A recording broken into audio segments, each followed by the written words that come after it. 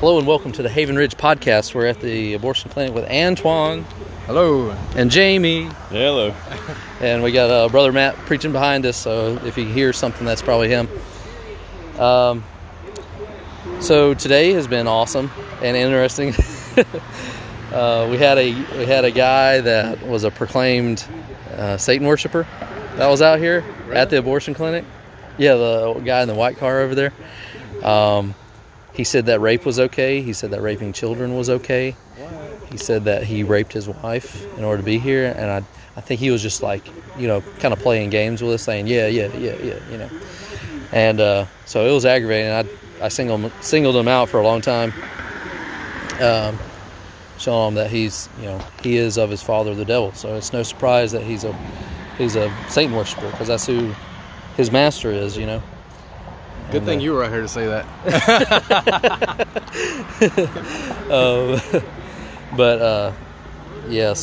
And Matt made the great point that, not only is he a Satan worshiper, but everybody else out here that's saying that they're a Christian, they're all on the same team. They need Christ and they need to be saved from their sin. And Matt also brought up that, they don't have a standard to appeal to, so they're just being consistent. If they say baby murdering is not wrong, then anything is permissible. It's been a weird morning out here. We had Brother Sergio come out and preach the gospel in Spanish. I'm assuming. I don't know. I don't know Spanish.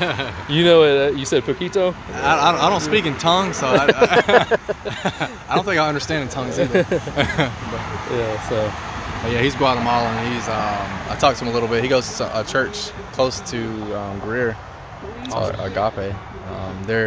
His wife has a non-profit organization where she helps pregnant women. Yeah. Awesome. So they have a very great ministry as partners, man. They're out here. We need to link up with them. Do they have like a Facebook or anything that you know of? I got her non-profit ministry, so maybe you can leave a link in the description. Yeah, that'd be cool. But yeah, man, I think it's good seeing new people come out here, man. These last 2 weeks, this week I've seen a new couple, and last week I seen Maurice come out, man. He was preaching the gospel first time, and it's good to see first timers get up there with boldness. I'm like, man, I wasn't ever like that, At best, I've been a Christian since I was 7, but at the very latest, I've been a Christian since I was 19. I'm like 20 something now, and so it's, how old am I? 27, 28? I think I'm 27. But so it took me God knows, took me like 10 years to get to this point, man. Like, and you're over here, yeah, man, new believer, and being faithful to preach the gospel and everything. What did you see last week? I wasn't here last week. I gotta shock my memory up a little bit. Jake was out here, right? Yeah, Jake was out here. Oh, well, I know, that might be a week before that, but I know somebody decided not to kill her baby. Somebody left out. Yeah, Matt told me when we left. He was like, man, you was preaching up there. I don't know if it was me or Matt, but he was like, she heard it, got convicted, and went out of there. So that was a good thing, man. That's awesome. Praise God for that. Jamie preached for a little while on the ladder, and those great revival. Yeah, man. I pray that there is. I'm not trying to make jokes, but are you more comfortable now, Jamie? Out there? Yeah. Getting your feet wet? No, I'm not really comfortable at all. Me either. I don't think it gets easier. Yeah. But it's a worthy cause. Yeah. Amen, brother. We serve a great Savior. And the Spanish-speaking guy is a great example of that, of how God wants people to come to Him. As Aaron was preaching, a guy pulls up in the Odyssey van of Spanish descent, it appears, and Aaron was trying to start a conversation with him, and you can tell that he can speak English, because he said, I don't speak English so well, probably better than I do. And so as Aaron's preaching, I'm just walking, praying, asking God to answer our prayers and to be that mediator, knock down the barriers. Yeah. And next thing we know, here comes Sergio He speaks Spanish. Amen. He's on the mic. All right.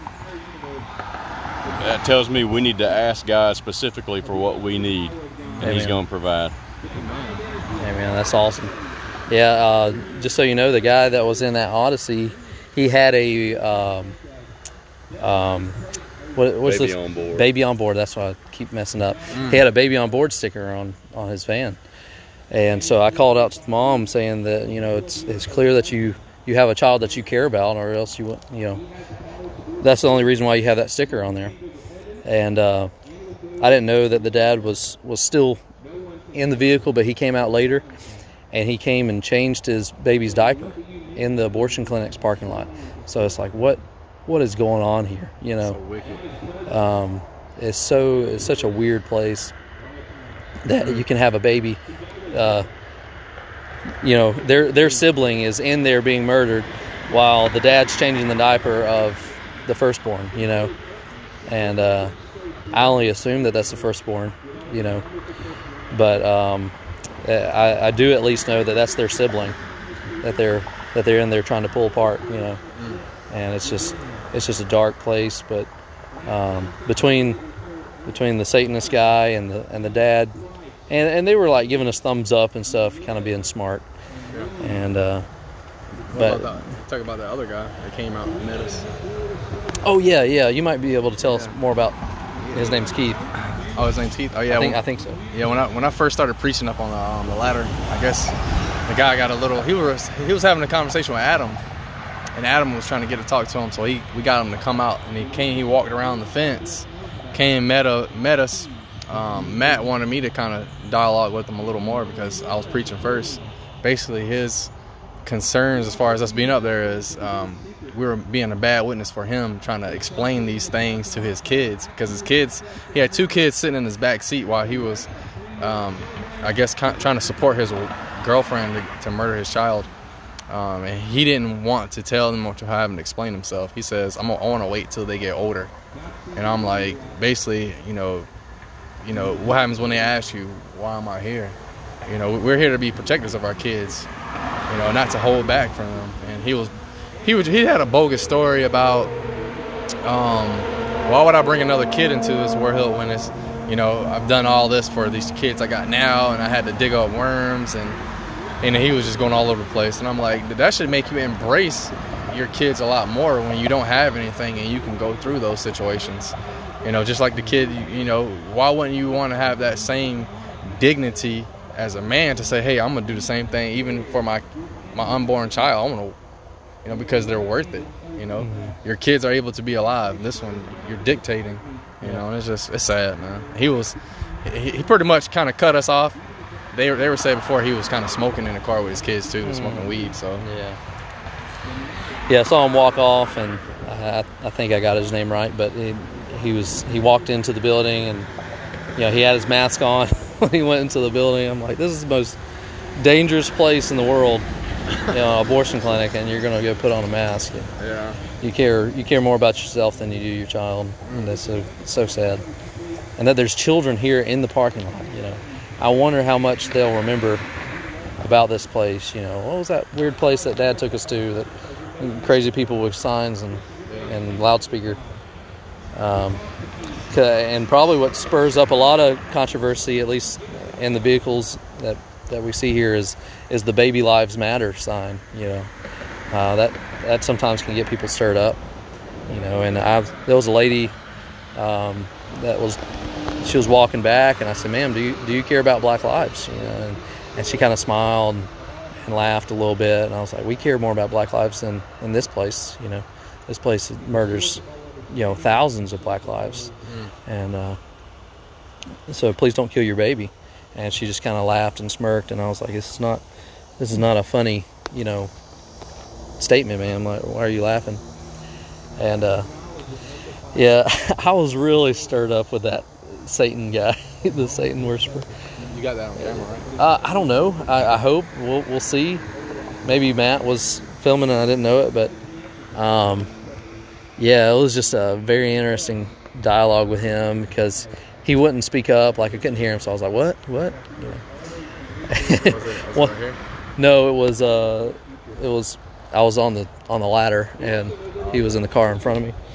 And I guess part of my military side came out because I couldn't hear him, so I told him to speak with his chest. And Matt was just dying. Yeah, I was like, speak like a man, sir. And but he just kept giving us like thumbs up. And I said, sir, articulate your position. Why is baby killing okay? And he said 2 thumbs up. And I'm like, okay, that's a great dialogue we're having, you know. So would you say, as far as your experience being out here and preaching, we say it's more effective when we actually identify with the people that we're speaking to instead of preaching?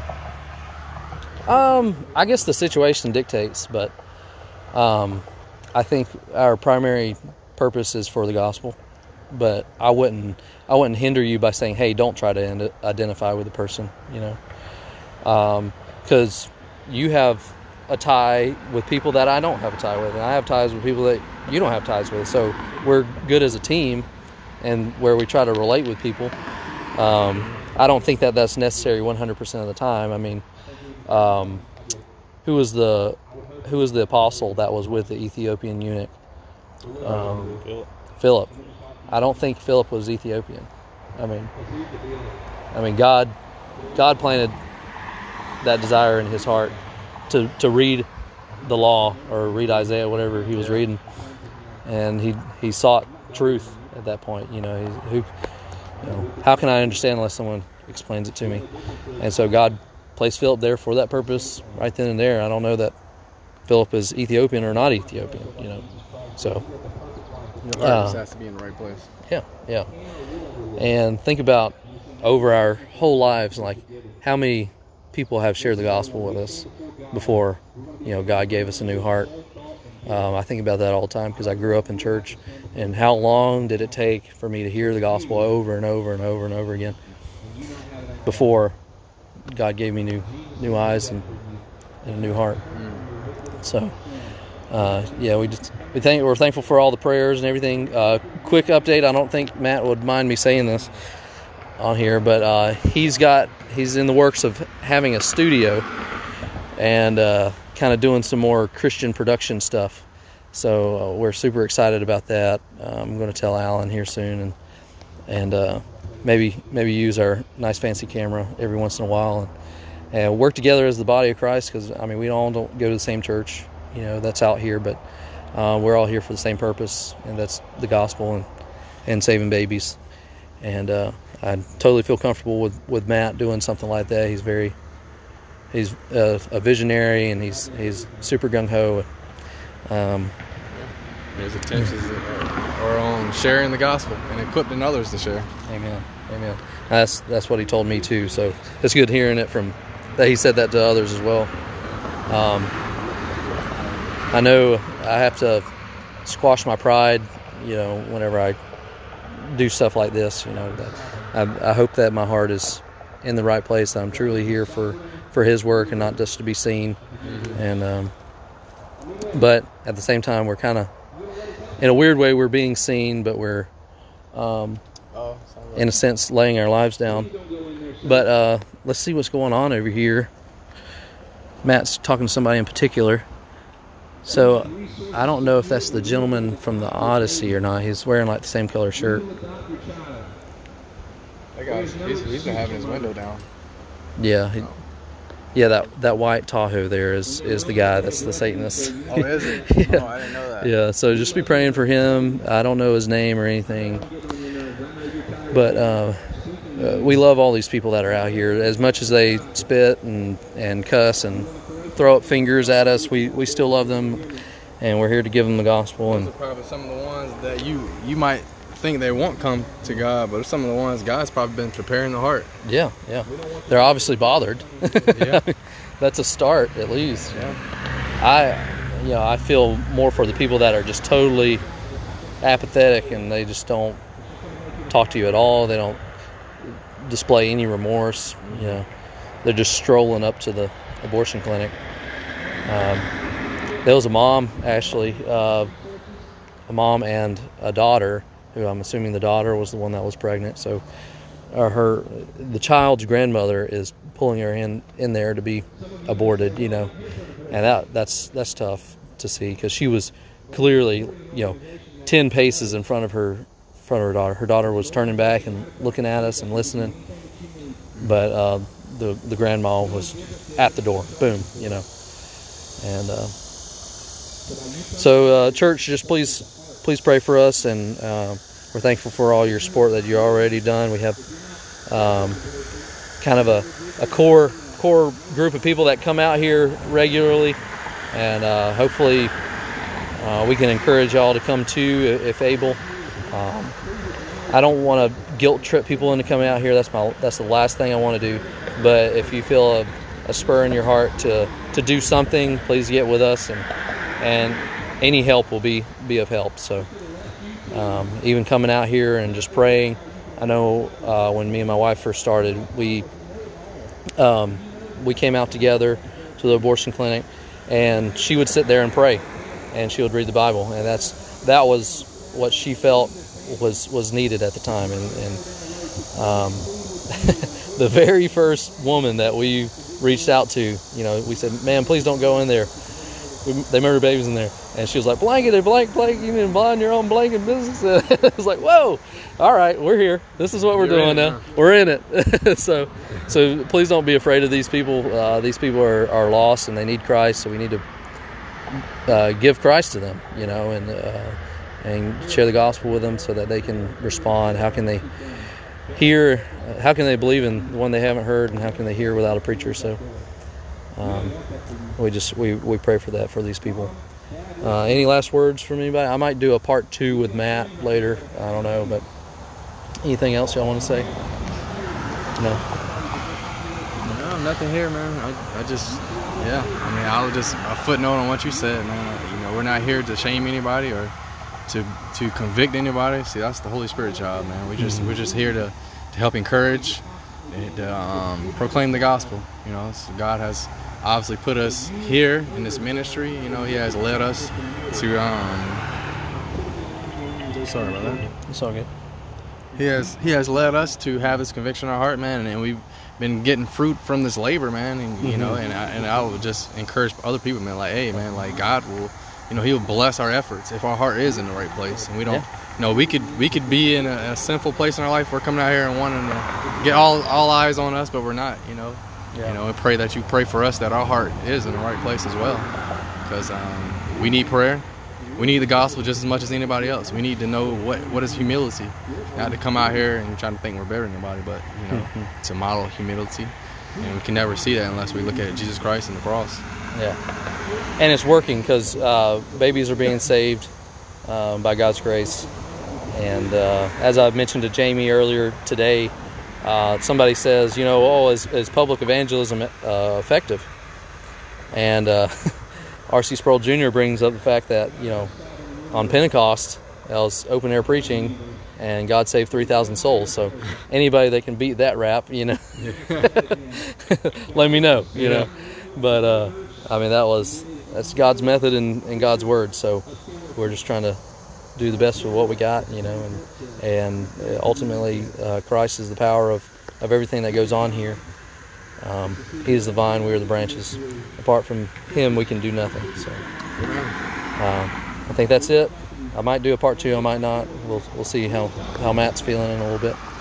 But love you guys, and what were you saying?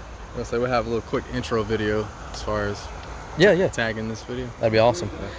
All right. Well, to honor Jake Elliott, Haven Ridge out.